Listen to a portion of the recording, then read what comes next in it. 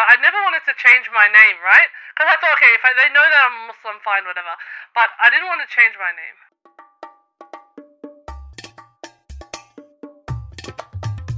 You're listening to the Corporate Majlis podcast that chronicles the stories of the go-getters within our Muslim community. My name is Ali Memon, and today is the story of Mubina Ahmed. She is a young community leader and is actively involved in multicultural and interfaith communities across Australia. This episode is supported by Dream Fitness. Dream Fitness is a Sydney-based business founded by Coach Reem Khan to empower Muslim women through physical health and fitness.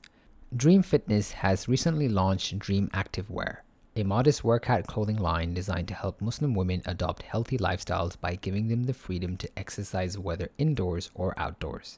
Dream Activewear is modest yet stylish, breathable yet dry-wicking, and lightweight and yet not see-through, ticking all the boxes for Muslim-friendly activewear. If you would like to get a 15% discount, use CM15 as the promo code when making a purchase on www.dreamfitness.com.au. That's DREEMFITNESS. Mubina was part of the executive committee for Dress for Success Sydney, a charity that helps underprivileged women dress for interviews and work. Mubina has also developed her very own socio-cultural friendship theory, which went viral through a US podcast. Judge John Hodgman amicus brief in 2014. Currently, she is the executive officer of the Australia Arab Chamber of Commerce and Industry New South Wales. This episode was recorded on Instagram Live with viewer participation. I apologize for the slightly different format and hope you enjoy it nevertheless. All right, perfect. So, Jazakallah khair for doing this. This is obviously the first live that I've done. It is a bit nerve-wracking, but inshallah it'll go well, and I hope, with people joining in, we'll have a little bit of engagement going in. And I know a lot of people know you, which is kind of funny because I had no idea who you were until I knew who you were. Yeah, I'm a little bit infamous. And what's funny is, so I'll give everybody, I guess it'll be good for everybody to kind of know how I bumped into Mubina and how I kind of figured out who she was, is through a common friend, Ayman, who has a podcast called Ad Love. So when he started his podcast, Juliet, yes, we will introduce ourselves. Thank you for reminding me. I'll give you 1 second. Let me introduce Mubina and then I'll introduce myself, obviously. But Hey, Jahida. Ayman. Hey Jahida, assalamu alaikum, welcome. Jahida, by the way, is another upcoming guest on the podcast, so guys, watch out for her episode, inshallah, very soon. But yeah, so I knew Ayman. He started his podcast called Ad Love. You were, I think, the first guest on his podcast. I was special enough to be the first. And I heard your episode on his podcast, and then then him and I were meeting up before I was starting my podcast show, and we were sitting, I can't remember, it was in Punchbowl. We were sitting in a cafe and you walked by, and then Ayman waved at you, and then you came in, and I was like, oh hey, assalamu alaikum, and he's like, oh yes, this is Mubina. And then we bumped into each other on Instagram, and I'm like, hey, you're that Mubina that I think Sister Kalisha, one of the guests on the show, gave me your number as well, and you were on my list of people to interview. So subhanallah, amazing. It just worked out very nicely. Yeah, absolutely. So I'll introduce myself first. And hey Reem, oh my god, yourself. Such an attention seeker. Like, my god. Reem is also one of the guests that's been on the show. Definitely give her episode a check out. She's had the episode has done really well, so definitely give that one a check out. So to introduce myself, my name is Ali, and I'm sure the people who do listen to my podcasts have heard me on the podcast, probably not seen me much. I try to stay behind cameras and stuff. I'm a very I don't know if I'm a shy guy, but I don't know, I'm just not very camera friendly, I think. But hey, we're trying out new things. It's 2021, right? So all for trying out new things. And I work at Adobe. So I work in the tech space. I work in marketing, if there are any people who are into that fun stuff. I know Sarah Abdeen's just joined. She's another one of our guests on the show as well. And so she's also a person in the marketing world, and that's how we kind of met.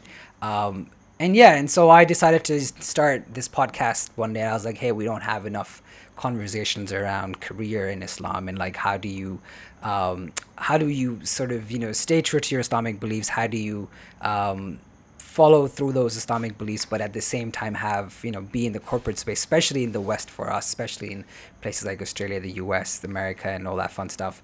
And so I thought it would be a cool idea to bring on people who are doing basically both things at the same time, right? And that's kind of how this started, and we'll see where it takes us, inshallah. And if you enjoy it, your support is very much appreciated. And if you don't, well, hey, it's all right. It's not for everyone, I guess. You're so nice. Oh my God. I try to be nice. I would say that in a very different way, but good on you. Do you? Hey, I'm a professional person, so I try to stay professional like that. That's good. Do you want to introduce yourself, Mubina? Let me see. I've introduced myself so many times over the years, and I change it up each time. But I would say I'm a jack of all trades, master of none, and I'm a very interesting person. Like, I genuinely am. But I wear a few different hats. So I'm an executive. I'm a managing editor for a news platform. I'm a community connector, social educator, and a mentor. And I've done a few TV shows, which have been really cool. And that's pretty much it. Just a little bit of this and a bit of that. Yeah, that's right. Not too much. I mean, like, your CV is amazing. Like, when I look at it and I'm like, holy cow, for someone your age to have accomplished all that is amazing, right? And good on you for being able to do that.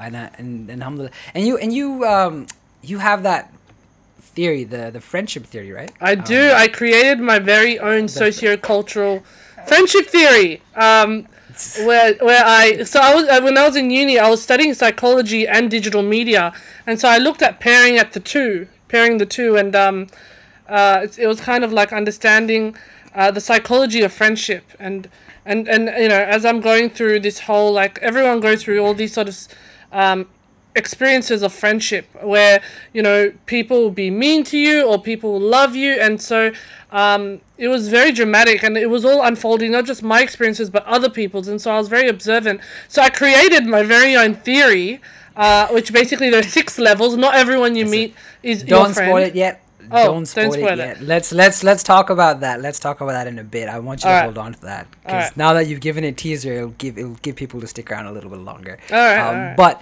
what I like to do is take a little step back and sort of understand your journey into where you're at, right? Into your sort of line of work, into what makes you tick, if that makes sense.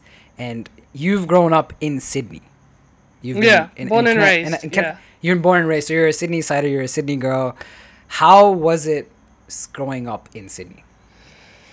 I guess it started when I went to a private Christian girls' school, and that really formulated a lot of my personality. I got to really have the privilege to experience a whole bunch of things and really figure out who I was very quickly, very early on. And so my schooling really developed a lot of my strengths and things like that. So that was probably like a jumping. What is it? What is that thing in gymnastics where you jump on the thing? You jump like a trampoline? No, it's something else. We'll go with trampoline. That long kind of stick thing. Well, not stick, but like a board. Not the. Anyway, I don't know why I brought up that example. I can't even think. If someone trampoline knows is about fine. It launched me into developing my character and my personality and who I am. A springboard. That's what it is. A springboard. That's it. Springboard. Okay. Thank you. Yes. Thanks for that. Beam. Not a trapeze, Reem. Gosh. Vault. Vault. Sure. No. The vault is something else. Okay. Yeah, it's a springboard. Okay. This is good. So basically that when I went to uni, I did a double degree in science and arts. I got into science and arts, which I was shocked by because I got a really low score in my international baccalaureate. I got the lowest of the lowest score you could actually get. But because I did the international baccalaureate as opposed to the HSC, my UAI got scaled up. So I got a UAI of 85. So I got into a double degree of science and arts. So I was like shocked that, because I never really regarded myself as an intelligent person. The mark obviously showed that. And then, Yeah, but then I was like, oh, thank God I got into a degree, because at that at that age, you just want to be able to get into a good degree, right? And so then in my science degree, my science major was psychology, Right. and my arts major was digital media. Um, and my dad was into nutrition, because I was also doing molecular biology and genetics and physiology and stuff like that, right, at the time. And so my dad was into nutrition, and he said, oh, why don't you become a nutritionist like me? And I was like, yeah, that sounds good, I like it. And so, but I didn't get the marks. I failed molecular biology and genetics, and so I didn't think that I would be able to go into that whole avenue. So then I thought, okay, let me try and see if I can get into psychology. And again, my marks weren't good enough to go into honors to be able to pursue psychology. So even though it was my psych major, and I use psychology every day, I didn't get to become a psychologist because I don't know, I'm just not smart enough. I guess I didn't work hard enough. Okay, but And then here you are creating your own theories. So, I know, don't crazy. Well, it just goes to show, like, when you fail classes, or you fail a path that you wanted to go on, it doesn't mean you're dumb. It just means you haven't found your vibe, your thing, your Yeah. strength that you're good at. You're not intelligent, But in my younger days, there was so many instances where where I considered myself not to be intelligent, because I wasn't at the time, or in the field I was in, so to speak. So, yes, I didn't get to become a psychologist. So I was like, well, this sucks. So then I thought, okay, digital media, let's go with that. I randomly picked it in my arts degree, it's my major. And then I did a master's in digital communication and culture. But what kind of job do you get from at that Yeah. time? What kind of job are you going to get with a digital communication master's degree? Social media was just starting, and there was no sense of having like social media influencers or social media managers. That wasn't a thing at the time. Right. And so I was talking to, and I would talk to people older than me who were in the digital space, SEO sort of stuff. And I was kind of talking to them about how can I turn this into a job, a career, and they weren't helpful enough, I feel. And yeah, one thing I definitely learned is that people don't help you that much. I got a bit shocked by that. So then I was like, what the heck am I going to do with I have no career. And then I got a job in with Australian telecommunications company, the Australian Communications Authority Network, or something like that. And You so can't I even had remember that the name job. you working at. Sorry? You can't even remember where you worked at. I can't. It was like my first job. ACAN. It was called ACAN. Australian Communication. Yeah, I don't know. Google it. Okay. Anyway, I was there for quite a bit. I interned first. And I remember when I was interning, it was my first ever job. I was interning for free, and I was cleaning the stationery cupboard. And one of the guys there, who eventually, when I got my job, I became friends with him. But one of the guys saw me cleaning the cupboard, and he's like, "What are you doing? You shouldn't be doing that." And Yeah. I thought, oh no, I'm happy to do it, because there was no work for me. And that's when I started learning that the idea of being mishandled when you're an intern, right? And stuff like that, and that's something I remember when I did someone do it? No, it wasn't ACMA. It was ACAN. ACCAN. Someone Google that for us and put it in the Yeah. comments. Australian Communication Consumer Action Network. Okay, there you go. Yes, you remember it. I figured it. So, yeah, I got an internship, and I did it for 3 months, and I basically did pretty much nothing. And then I got a job out of it, which was good.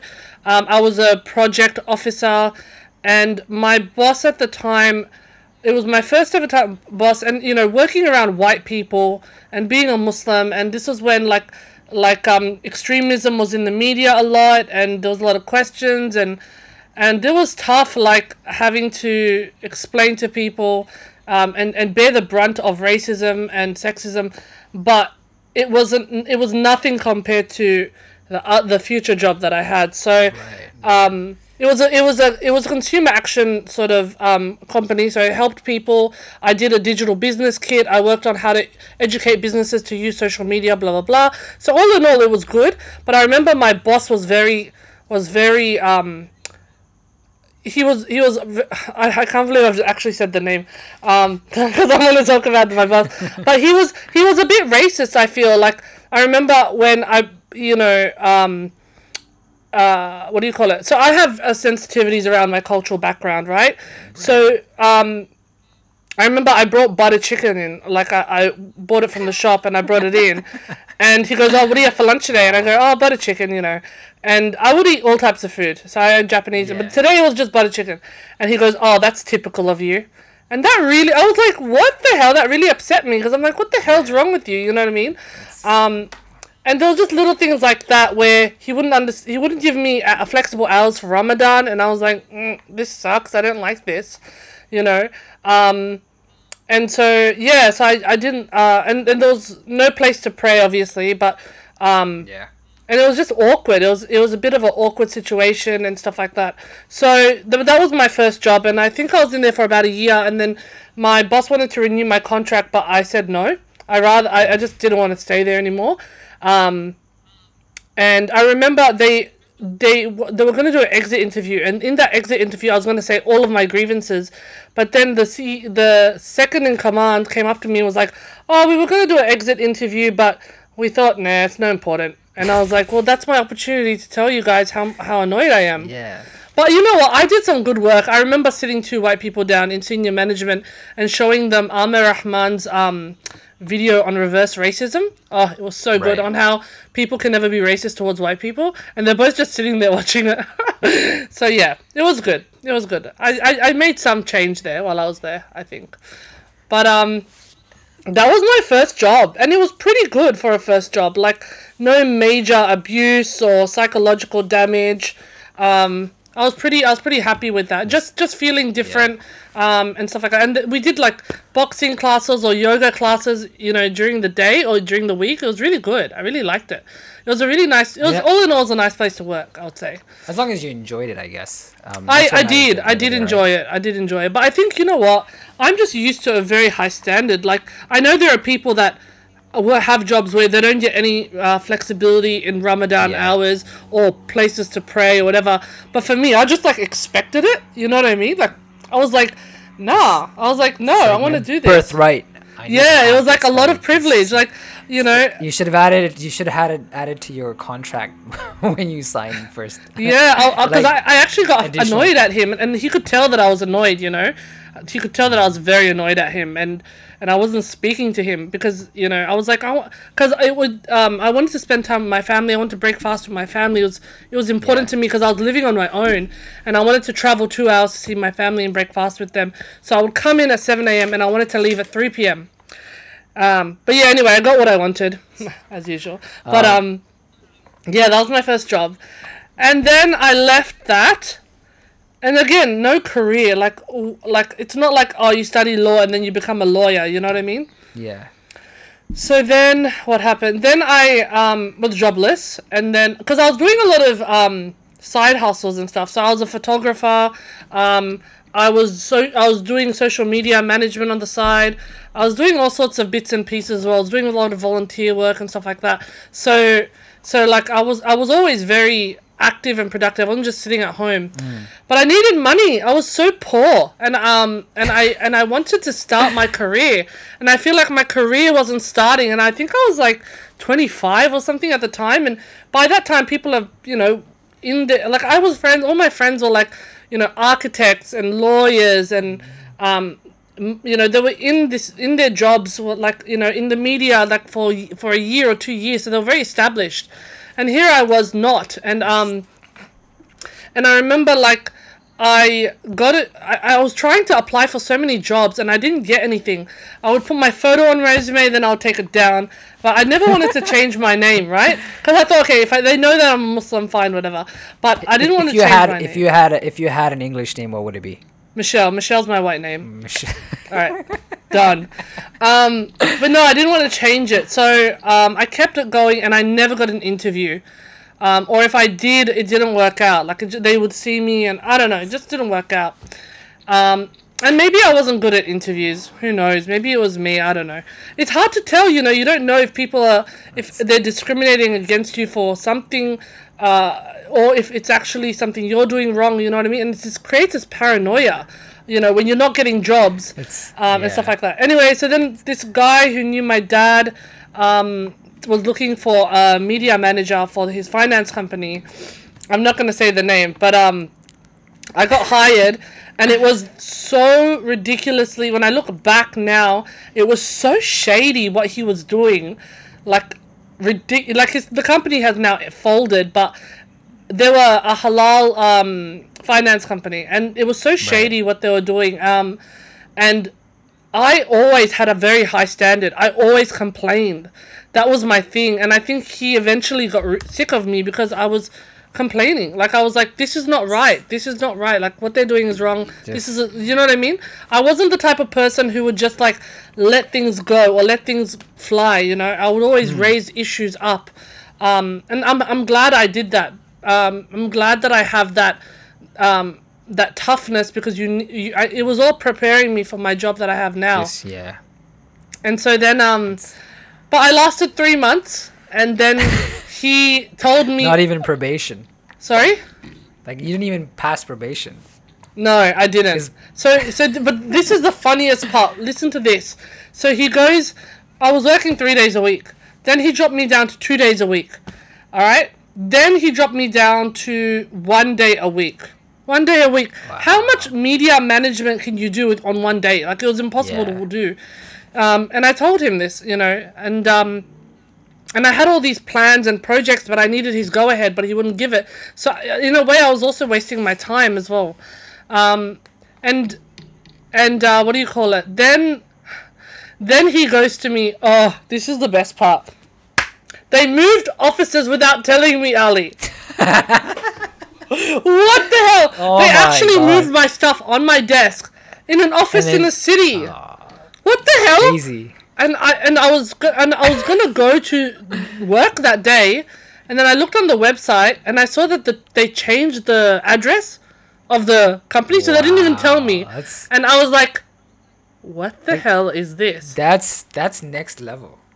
It was weird. Like, it was so mismanaged. So I went to the city. I worked there. It was basically 4 of us in a tiny room at 52 Martin Place. It was so dumb. They wanted this big city, like, address, but then they crammed 4 brown people into one room. Oh, my God. That's just hilarious. Oh, my God. It was crazy. It was crazy. And so then, I can't believe it. I can't believe he did that. Oh, my God. So did they tell everybody else, and they're like, actually, let's just not tell Mubina? Yeah. They told all the other 3 guys, let's just not tell Mubina. Yeah. Yeah. And they didn't tell you either, like, oh, hey, by the way, we're moving offices. Just FYI, when you do rock up tomorrow, don't come to the old address, come to the new address. No. They just, I don't know if they did it intentionally, because I was only there 1 day a week, but I don't know what was going on. Anyway, I'm there, and there's a free coffee machine, so I'm like chilling, and stuff like that. But then he emails me and he goes, can you come in half a day a week?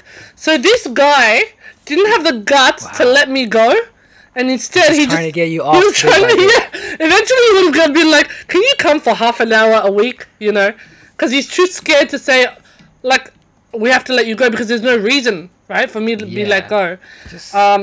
And I was being paid, and this is what I didn't know at the time, but I was just being paid like money thrown in my bank account. There was no pay slip. There was nothing legit, and I didn't know. I didn't know what because I didn't know. I didn't know what the normal thing is. Yeah. So that job ended. I was like, no, I can't work half a day a week, and so that job ended. And then I got another job, with an organization. Okay, this company's not on LinkedIn, so it was a media company that was owned by the Attorney General's office. And a London media company that had come to Sydney, very mismanaged. I was there as a community engagement officer, and I was brought on by someone I knew. So in the meantime, I'm constantly applying for jobs, Ali, and I'm not getting anything. So I'm like, okay, maybe the only way to get a job is by knowing someone who recommends you, whatever, right? Networking. So then, so he brought me on, but there was no work for me. I would literally be coming there, no work, and she would give. And so when I told my boss this, she would give me fake work to do that led nowhere. She's like, she goes, research and do a presentation on 5 Muslim athletes. I'm like, okay, I did it, and she'd be like, cool. Now what? That information is not going to be used for anything. Like, hey, in all honesty, if I had a job like that, I'd love it. Like, no. I can't be paid to do nothing. I know it sounds great, but when you're coming there, making the effort, coming to work, you want to work. Like, you actually want to work. And I hadn't worked before, like, in a job. So, like, I wanted to work. I wanted to prove myself. I've got this temperament where I'm passionate about what I'm doing. And so, when I couldn't do that, like, I was getting paid pretty well, but I wasn't doing anything. And I was like, ugh, this sucks. And guess what? I got involved in the office politics. So the receptionist felt very disrespected by the manager, and I was friends with the receptionist. And again, I was a complainer. Like, if something wasn't right, I raised it. I said something, and you know what I mean. So eventually they came up to me after 3 months and were like, "Oh, we have to let you go." And I said, "Oh, how come? I thought we were gonna do a campaign in 2 months." And they're like, "Oh, we hired you at the wrong time." And I said, "Well, are you gonna hire me back in 2 months when the campaign starts?" And they were like, "Oh, we don't know." And I was like, "Did I do something wrong?" They're like, "No." And I said, "Okay, well, so you don't want to like they couldn't give me a proper reason why they were getting rid of me, and they had campaigns, they had like things due for the Attorney General's department, so I wasn't making sense for them to get rid of me. Anyway, it turns out they tried to offer the job to a mate of mine who was in a similar industry, and he turned it down. But he told me, I was talking to him, and I was like, no, they're so annoying. Like, they're trying to, like, the Muslim community is so incestuous. Like, if you're trying to hire another Muslim to be community engagement, I will know. Like, do you know what I mean? Anyway, so then why do we do that? Why do we do that? What's your theory behind that? What? Why do Muslims tend to do that when they know the Muslim community kind of knows itself? No, this was the media company that was doing this. Yeah. So they were playing two different people who knew each other. Yeah. Okay. So so then I left, and when I left, my confidence took a nosedive. I thought, okay, I'm not intelligent. I thought, I'm not hireable. Like, something's wrong with me where companies don't want to keep me around, because 3 months back to back, two jobs I didn't even last 3 months in, and it can't be a coincidence. Like, the only common denominator was me, right? And so something was wrong with me, even though when I look back, I know that they were mismanaged. Do you know what I mean? So, like, that was a really hard time, and I went through 7 months of like having a really hard time. I was running out of money. I really had very low confidence, and I was applying for jobs, but I wasn't getting anywhere, and things like that. And it was a really hard time for me. And then I was messaging this guy I knew, and he said, I said, look, if there's any jobs available, let me know. And he said, I'm leaving my job. Why don't you come interview? And I said, okay, what is it in? And he goes, it's in business, trade, and investment. And I'm like, I don't know anything about that. Like, that's got nothing to do with me. You know, I don't have a business degree or a commerce degree, or I don't know anything about business or trade and investment or, like, global stuff. So he was like, no, come. So I put in my resume, cover letter. I went for the interview. I had the interview, and my boss was a Muslim. And so I got hired. I was shocked. Even my dad actually told me before I was going for the interview, because he knew I was very sad. Like, I was very down on myself. And my dad, bless him, he was like, oh, don't put your hopes up high. Like, this is a very, like, this is a job, like, you know, that you might not get, because, you know, you're a woman, it's a very male-dominated industry. Yeah. You're wearing a hijab, you're Muslim. Like, you know, just don't get your hopes up. You might not get it. You know, and I was like, yeah. And I went to the interview, and I was really confident. I just sort of, you know, said how passionate I am about working or something like that. Like I said something that I remember, like I'm willing to go down and do the little work, like the manual labor work, as well as do the management level and strategic thinking work. And I think maybe that resonated with them. And I just got on with the boss I was interviewing, and it worked. And I got the job, and I remember telling my parents, like, I got the job, and my dad was like, wait, what? Like, he was like, what the hell? Wait, what happened? What the heck? Yeah. Yeah. Because how did you manage that? Because like everyone in my company, like it's run by a Lebanese Christian guy, and so Right. there's majority male, in this in my job and in my industry, in this whole field. And so, no one was more shocked than I am that a young female Muslim hijabi got the job. So it was a whole thing. And I was really eager to prove myself, and I worked really hard, and I was really nervous because I didn't know anything about trade and investment and business stuff and export, import stuff, and I don't know, shipping and all that sort of stuff at the time. Words. And I had to talk to all these members and clients about this stuff. They weren't just random people. They were CEOs of these big companies, and so I remember feeling really, really like out of my depth. And whenever I go to an event, it was very white and very male dominated, and I felt so like out of place. I just went for the food. Like I always contacted them and was like, "Can you just make sure like there's halal food, dietary requirements?" And they're like, "Yeah, sure." Like I always made sure that whatever event I went to, that they would have halal food. Always. So at least if I don't have a good time, like I can eat. And man, I discovered canapes. Like true appreciation for fancy canapes. Ooh, in my job. Ooh, it was so good. It was so. I have had some of the best food in my life with this job. Oh my god. Yeah, so that's pretty much my journey. I'm on 10%, Ali. I might need I lost your audio there I lost your take audio out my for headphones. a bit. Yeah. But no, I'm on 10% battery. I need to plug in my charger. Okay, we'll do it. We'll figure something out with the audio afterwards. Just for everybody's knowledge, we're recording this audio on our actual mics as well. And so we are trying to do two recordings at the same time. But while Mobina is getting that set up, Mobina, it's 9:20, and I know we kind of booked in an hour, and I feel like that now might be a bit short. So we might try to keep it within that 9:45, and if we go 10-15 minutes, is that okay with you? If we go 10-15 minutes over? Yeah, that's good with me. I can talk forever. That's cool. All night. And yeah, for people who want to stick around and listen in, feel free to stick around, hang around a little bit longer. We're happy for you to ask your questions, so either send them in the comments, or if you're really keen, ask me a question. Join in the video, ask her a question, anything that resonated with you. I think what resonated with me the most from your story, all these adventures you've had, is you just got to keep at it. Like, you can't stop. Like, you shouldn't let something pull you down just because, it didn't work out that one time. Like, you got to get back up, go at it again, and just keep doing it. And inshallah, that day will come when the doors will open up, and you'll be in a much better position. And to give you, so we've got a first question: what got you through your tough times of finding a job?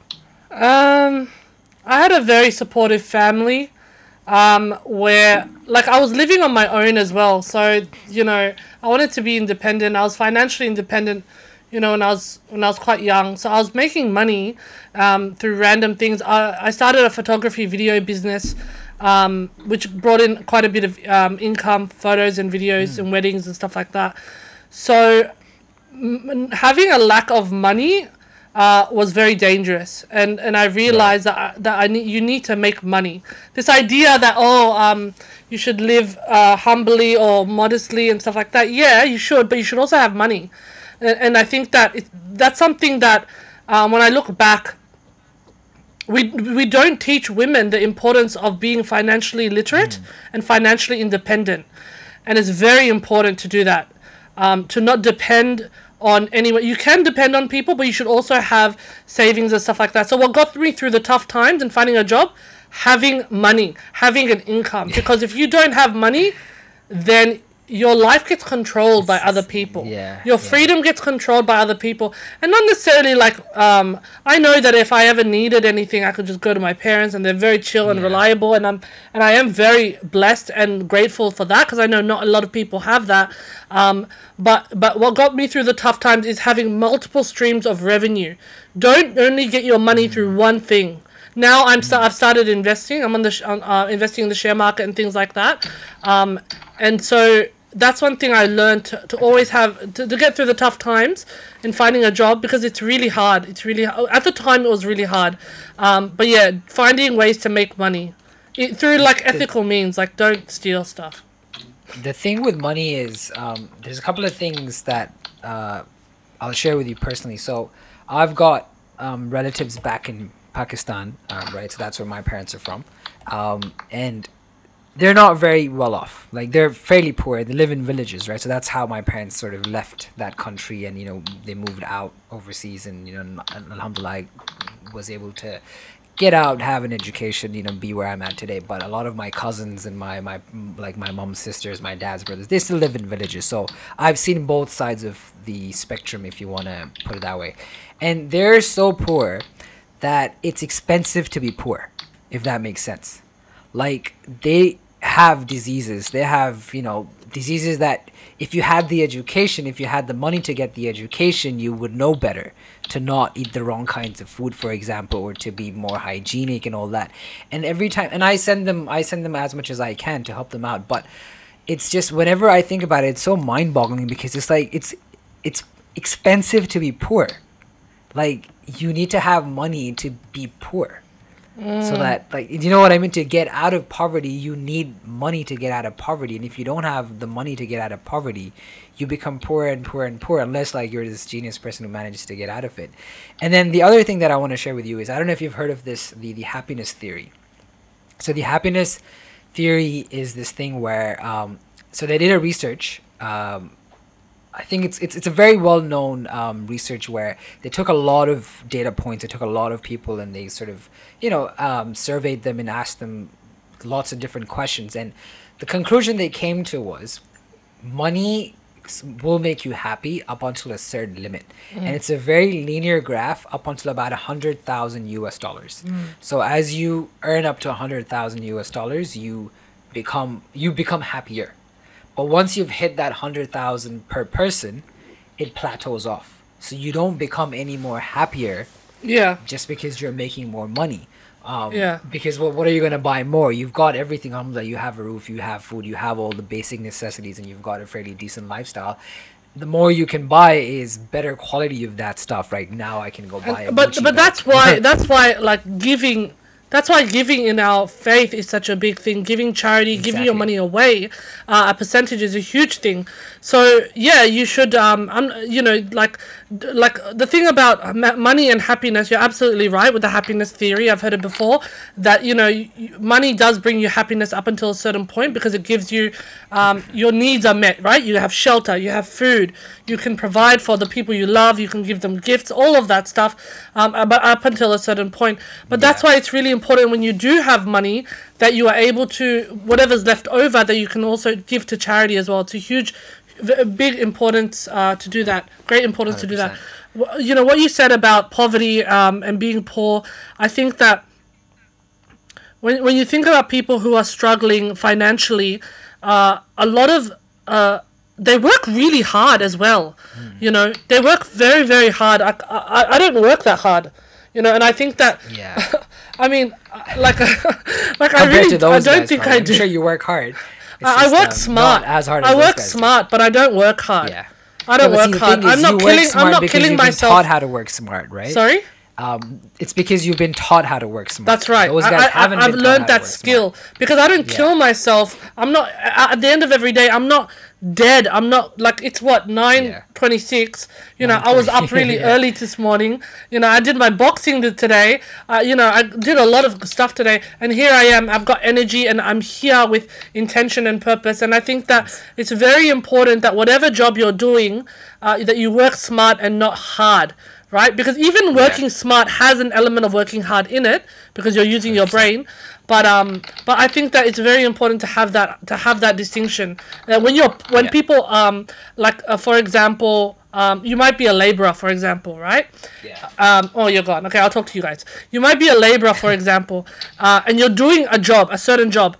But if you're not thinking smart about what is the easiest way I can do this, then you're going to be working too hard and not smart. Do you know what I mean? Yeah. So whenever I do a task, I think, wait a minute.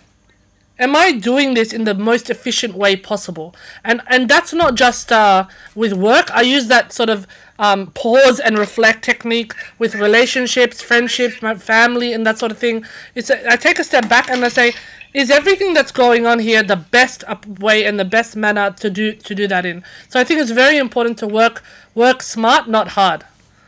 Yeah, it's 100%. Easier to do. Yeah. I've got a few comments and a few questions for you that have come up. I'll read the comments out real quick. So Amar Hamid is saying, it's expensive to be poor. That's the system we've created, the system we live in. There is a war on poverty and it's making the poor poorer and the rich richer. And here Islam is the answer, which I 100% agree with. If only people knew better. And then we've got another comment by him as well. Zakat is a wealth distribution. Systematically, we have to fight the systems that keep creating these conditions, right? So again, 100% agree. We've had a few questions that have come at you, Babina. The first one by Tamisan is, how did you deal with bad experiences in jobs? Yeah, no, I cried. I definitely cried. There were definitely times where I freaking cried. You don't seem like the person that would cry, though. To me, I am. I believe in crying. I think crying is the coolest. I can't believe the fact that only the cool kids cry. No, I did cry. Like, I cried a lot. I got hurt a lot. And I felt like a failure a lot. So there were a lot of bad times. There were a lot of times where I thought I was really stupid, or I thought that I couldn't be hired. I wasn't likable. I just didn't fit in a work atmosphere, like a 9-to-5 job. What got me through it was, I think I just had a lot of, even though I had low, like I went through bouts of low confidence, I did have a belief in myself. I did have a lot of confidence in myself. I think deep down I knew I had a lot of potential, and I was upset that a lot of people, or the jobs that I had, I was mismanaged and underappreciated. And like, it comes back down to this high standard, right? I have a high standard of how I want people to treat me. And so, because I come from a privileged background. And so when someone doesn't treat me to the standard that I'm happy with, I get upset, I get annoyed. I don't just, what do you call it? I don't just accept it, you know what I mean? Sure. So it did bother me. And so, how I dealt with it was, like, I just tried. I kept trying. I'm still going through that. I'm still going through bad experiences, right now, that I want to jump out of this job, for example. I want to jump into something else, and things like that. So, and I do feel like there are bad times and stuff like that. So, how do I deal with it? I think it's just remembering the potential I have, and knowing that in order to actually get somewhere, I have to do something. So I need to do the work. If you want a job, you need to do the work in writing the resumes, writing the cover letters. You need to do the work in asking people for help. You need to ask people and tell people you need help. Like, when in my younger years, I was so embarrassed to do that. I was like, oh, how can I just say to someone, oh, I'm looking for a job? I felt embarrassed to do that. But you have to do that. That's how people find out that you need a job. Like, do you know what I mean? We need to have like a course in schools and universities that teaches you just how to ask for help. Like, I feel like that's something we're never taught, and it's kind of like taboo in our cultures to ask for help. Like, you never raise your hand, you kind of just shut up and deal with it, sort of internally. Yeah. And I think that needs to change. Second question for you from Sarah Abdeen is, how do you overcome imposter syndrome in new roles? There's that scene in Mean Girls where she's distracted by how good looking the guy is in front of her, and then when she really tries to think about what the lesson she's being taught, it was about limits, right? And I don't know if anyone knows what limits are, but like, in an axis, there's this I think it's a curve where I I don't know how to do, but if you've seen Mean Girls, you know the reference. And basically, the answer to that to the question she was thinking, and she was trying to distract, like get away from looking at the boy and thinking about what was on the chalkboard, and the answer was there is no limits, right? And what that sort of meant is, okay, I'm jumping around. I'm going to say a whole bunch of things, but I'm going to tie it back. This concept of self-actualization, can you actually reach it, right? And from what I found is that there is no limit, in the sense that you can never actually self-actualize. You can never actually be perfect, no matter how hard you try. And so there is no limit. Like, the limit is never zero. It just constantly goes half and half and half and half and half. And so when it comes to imposter syndrome, you can never overcome it. I've talked to many people, even people who are the most successful, even people who, like, I was talking to this guy who started his own business, mashallah, and I was so proud of him, and I said to him, how did you come over the imposter syndrome? And he goes, oh, I still face it. And I'm like, oh, snap, like, even when you're that successful, you're still going to have imposter syndrome. And I think that, like, the imposter syndrome is never something that goes away. There's always this doubt that you have, but what you can do is manage it and try to, when you're constantly struggling to overcome it, that's where the beauty is, okay, in the struggle. Yeah. So with imposter syndrome, you just got to constantly identify and be aware of it, and then constantly struggle to deal with it. And I think that's how you get over the imposter syndrome, in the struggle of trying to get over it. Have you read the book? It's called The Subtle Art of Not Being Enough. Yeah. Basically, that's what he goes at, right? It's like it's not the end game that you're after. It's what gets you there, and that's the struggle is where all the beauty lies. Okay, cool. I have another question, but I need you to answer this real quick. And then we'll go and we'll talk about your friendship theory, which I'm really keen to hear about. Hey, Rena. People who are deciding to get off the call or the recording, stick around, and I'm sure you're going to enjoy this theory. There's people who love it. There's people who don't like it at all. So we'll hear from Mubina about that in a sec. But the question that Rima has for you is, how have you become comfortable with career uncertainty? I'm not comfortable. And I think that it's very important to never be comfortable. Like, I have no career. I can say that to you right now. I've achieved a lot, but I have no career. I don't want to have a career in business, trade, and investment. Doesn't mean much to me. I love meeting people. I love working with my clients, and they shout me free lunches. Like, love that. You're all about the lunches, eh? That's it, man. That's the way to get me. Like, yeah. But I have no career, and so when I want to jump out of this job and jump into some other maybe executive job or whatever. So there's always uncertainty for me. Like, I look at a lot of my clients. He studied physiology and now he's a physiologist. He does physiology, whatever he does, and now he wants to expand his business to the Middle East. I don't have that kind of linear progression. I'm just all over the shop, trying to find what I really love. And yeah, I'm 32, and I guess I should probably but everyone has their own journey, right? And I've done some crazy, awesome stuff. So I have no career, and it's very uncertain. But I know that if I really apply myself and I, just go for it, then I'll be fine. I have that confidence that I'll be fine. And it's having that tawakkul, that strength, that belief in God, that, if you truly believe in God, you should have no fear and no grief. So when I think about my life, whilst I feel like I'm not living like to my potential, I don't actually have fear or grief, because I do actually believe and trust that whatever God has planned for me, it's going to be awesome. So, and man, my life has been amazing. Like, it really has. So I'm chilling. Like, it's uncertain. I have no career. It's fine. Whatever. Well, you clearly take it fairly easy. So I think that's a great way to look at it. I'm kind of like that. I'm like, we'll just go at it day by day, and we'll see where life takes us. Okay, cool. It's 9:36. We'll talk about your theory. We won't go into too much detail. We'll talk a little bit in just the high level stuff, and then we'll end the recording with just your some advice that you can give me, some some pieces of advice. It's slightly different to my regular sort of episodes that I record, but I nevertheless enjoyed and I loved people interacting. So I think this might be the next thing that I might do with all my guests. Sure. So you have a theory called the friendship theory. Now, before you explain that to me and to everyone here who hasn't heard of it, where do you put me on that scale? You're not. What's my name? Your name is Mubina Ahmed. How do you spell it? It's Mobinah and it's Ahmad. Okay, good. So if you and your name is Ali Memon, and I know your full name, the other names. And how many names do I have is the question. You have 3 names. Do you want me to say it? Well, no, no, that's all right. 2 names, but then obviously yeah. All right, carry on. Okay, so for you and me, like, we know each other's names. We have had more than a 20-minute one-on-one conversation. We have, but yes. No, but that wasn't social. That was work.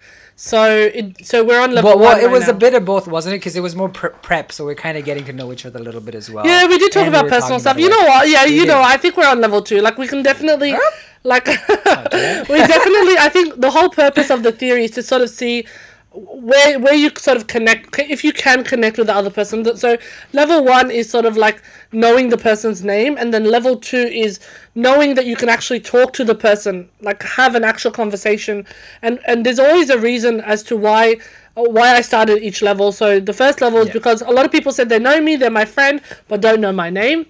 Or they think that my name is just Moby. And then there are other people who say they were friends and stuff like that, but we see each other around, but I couldn't have a actual conversation. I've never had Right. actual conversation with them. So for me, it's really important to be able to have a conversation with someone, and not just in a work setting, not just in a like like where there's an actual purpose, but in a social setting. So there's a difference. Right. Yeah, so that's level 2. So we're level 2, and I think we'll be level 3 eventually, inshallah. As we maybe And we'll see. it's 6 levels, right? There are 6 levels. Yeah. So I'm getting there. It's not too Yeah. bad. And so, question is, why did you feel the need to come up with a friendship theory? I think a lot of drama that happens in friendship is because you don't know where you stand with someone. Drama in any relationship, really. And when you don't know where you stand with someone, you don't know what expectations that you guys will have. Like, people have different expectations. And the best example I can give you is, say for example, you're getting married, right? How long have you been married for? Oh, you don't know the answer, do you? Like I'm going to turn you down 7 to years? 1.8. I'm kidding. Oh, close. 8? 8-ish. Yeah, see, I have a good memory. So let's go back in time, 8 years ago. Let's say we knew each other, and you didn't invite me to your wedding, right? Right. And I would have said to one of our mutual friends, Ali didn't invite me to his wedding. I thought we were friends. And then that mutual friend will go to you and say, oh, why didn't you invite Mubina, who's the most amazing friend in the world? Like, why didn't you invite her to your wedding? And then you say, oh, I'm not friends with her. She's just an acquaintance. Right? So that scenario happens a lot. When you have a wedding, right, especially if it's 100-person wedding, you have to cut a lot of people out. So you have to figure out, am I friends with this person? And if you invite one person in a friendship group, do you have to invite the whole friendship group? And that's when you really know, that causes a lot of drama in friendships. Like, people will be like, oh my god, I thought we were friends, but you didn't invite me to your wedding, and things like that. Or if there's a funeral, some people don't show up, and some people get really upset. Like, I know this one girl, her father passed away, and she was so upset that someone didn't take the time off work to come for the funeral because she thought that they were that close. And so my theory sort of was born out of making sure that there's no misunderstanding where you stand with someone. And it's not to say like we're stuck in one level. We can get higher, for example, even though that's not the objective. If you're happy where we are, that's cool. We don't have to become closer, right? Yeah. But if both people want to become closer, there has to be an understanding of what is required and expectations about communication, effort, and things like that. I know, like, there's a whole bunch of different variables in play, but I believe that friendship is based on effort and connection, and figuring out what people's love languages are, what their expectations are with their friends is really important in order to have a healthy friendship where you know where you stand with someone. It's like you know these things subconsciously, like you have these triggers, you kind of know, but it's a different thing when you put it into a theory and there's actual like pointers to work with. And so where do we find this? Like if I wanted to learn more about it, I wanted to kind of dig into a bit deeper, where do I get more information about it? So I'm a friendship consultant. So like I'm developing my friendship theory into a business, and I do advise people on friendship matters and things like that.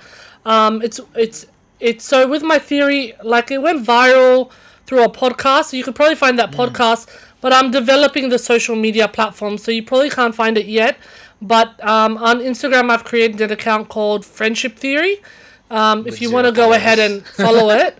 But like, there's nothing there, so I'm trying to develop it before I make it public. So, yeah, but it's in development. If sorry, I was just gonna say, if people are interested, just search the Friendship Theory. Like it pops up on Google. Yeah, if you go to my Instagram on my link tree, all my podcasts on my Friendship Theory are there. But if you Google Moby's Friendship Theory, there'll be heaps of news articles. It went viral worldwide. Yeah. You're like everyone. Yeah, that's amazing. But I am like I am reformatting it because it got a lot of hate. So I've heard some of the fights you've had with people on different podcasts about the theory. Yeah, nice fights, not actual fights, not fist fights. Friendly banter. Friendly fire. But like But yeah, like I'm sort of reworking it to sort of dispel some common misconceptions people have about the theory, where I'm dictating it or people are stuck in levels or categorized and stuff like that. So I'm reworking it, and I'm really excited about what's to come. So stay tuned. Yeah, stay tuned. That's it. Question on the theory before we head off and call it I guess, before the last section, is from Amber Rosha. What if two people in a friendship have different perceptions of what level they're at? How do you resolve that? So one of the biggest things in order to have healthy friendships and relationships in general is communication and confrontation. You need to be able to have discussions with people. If someone upsets you, you need to be able to say, hey, I was upset by this. Can we talk about it? That's really important. And I think in my 20s, whenever I did that, people will say, oh, it's not a big deal. Those are the people you should run from. If you're trying to open up to someone and say, this is how I feel unhappy, and they're telling you to get over it, they don't really care about you. So in order to have look, and there are different ways to introduce it. Sometimes it's a bit awkward, but one thing that people have told me that they've done is they've been like, oh my god, like, have you heard of this friendship theory? It's so weird, like, check it out. And they'll be like, oh, just for fun, where do you think we stand? And then that starts a conversation on your friendship. So people have used my theory as a trigger to have this conversation with their friends in a lighthearted way. You should have like a little game, like cards or something that it's coming. Yeah, there's a book, a TED Talk, everything's coming. Whoa, whole thing, it works perfect. Even a shirt, which says the friendship theory, and at the back you have like the between friends, what stage you're at. We've got another question by Perry Hellion. But in this day and age, no one... Oh, actually, it's not a question. It's more of a comment. But in this day and age, no one actually talks to each other. We're all surface-level friends. I don't believe that. I think that's a negative mindset. You're making an assumption on what everyone does based on the people you surround yourself with. There are good people out there. There are people that will talk to you, that will make the effort for you. If you ditch the people that won't, or who just talk to you on socials, and find people who actually want meaningful relationships and friendships. So...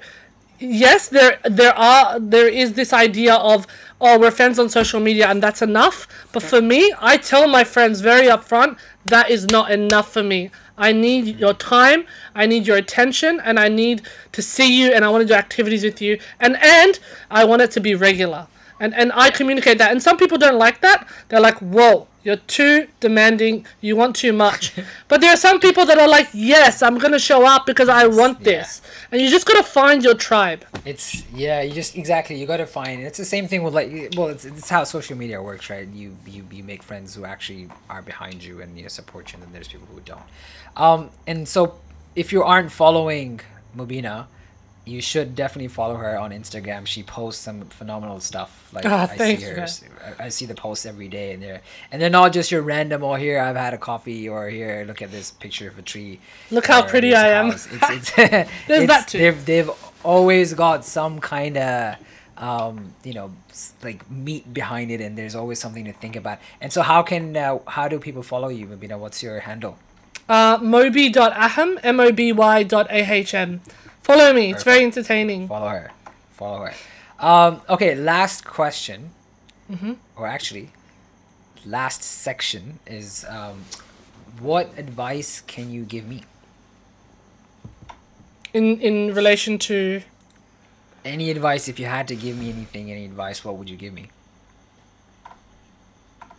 Hey, we rehearsed this. Come on. There is, yeah, I'm doing the dramatic pause, Ali. Oh my God, let me have my pause. I'm just kidding. The life advice I would give you is you have so much access to everything that you need, right? People. You have access to people.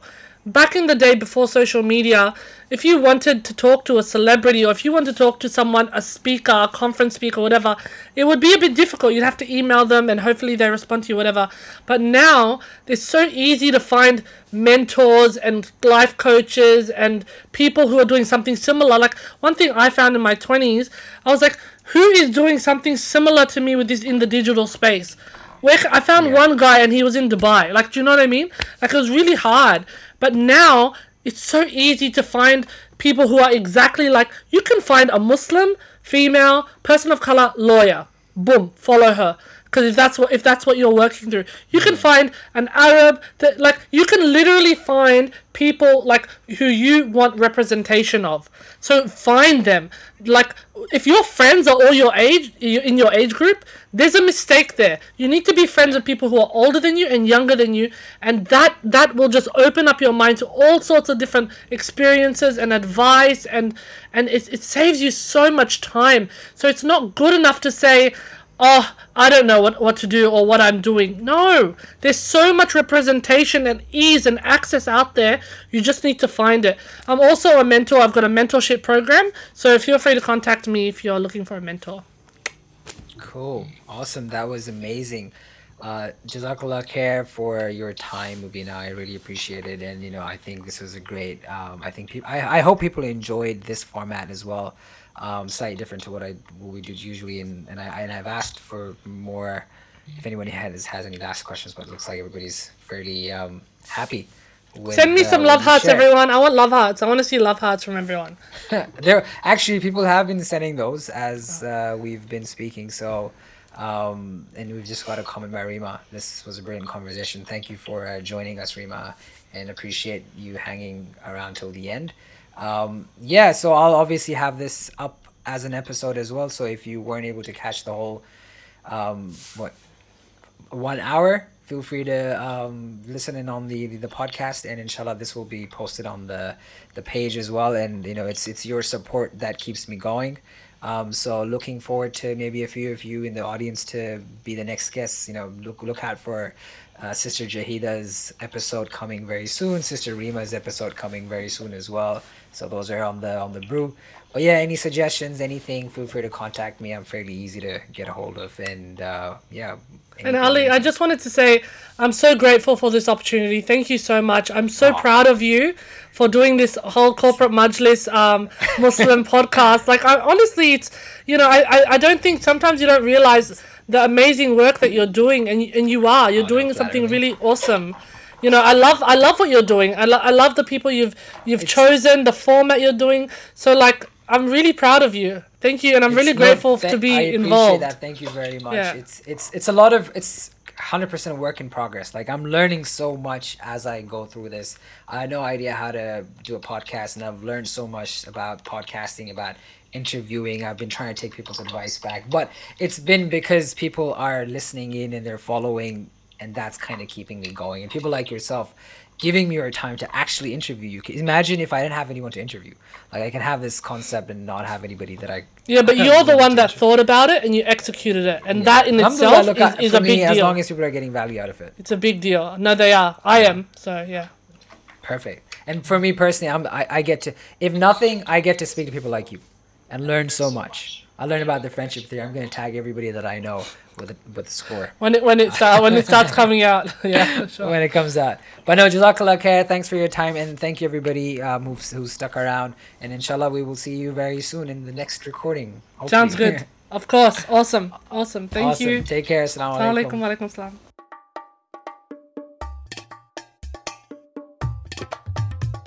If you like this show, be sure to subscribe and leave a review wherever you get podcasts. You can follow along on Facebook and Instagram at Corporate Majlis Podcast, and also join the email newsletter at corporatemajlis.com. My name is Ali Memon. Till next time, Assalamu alaikum wa rahmatullahi wa barakatuh.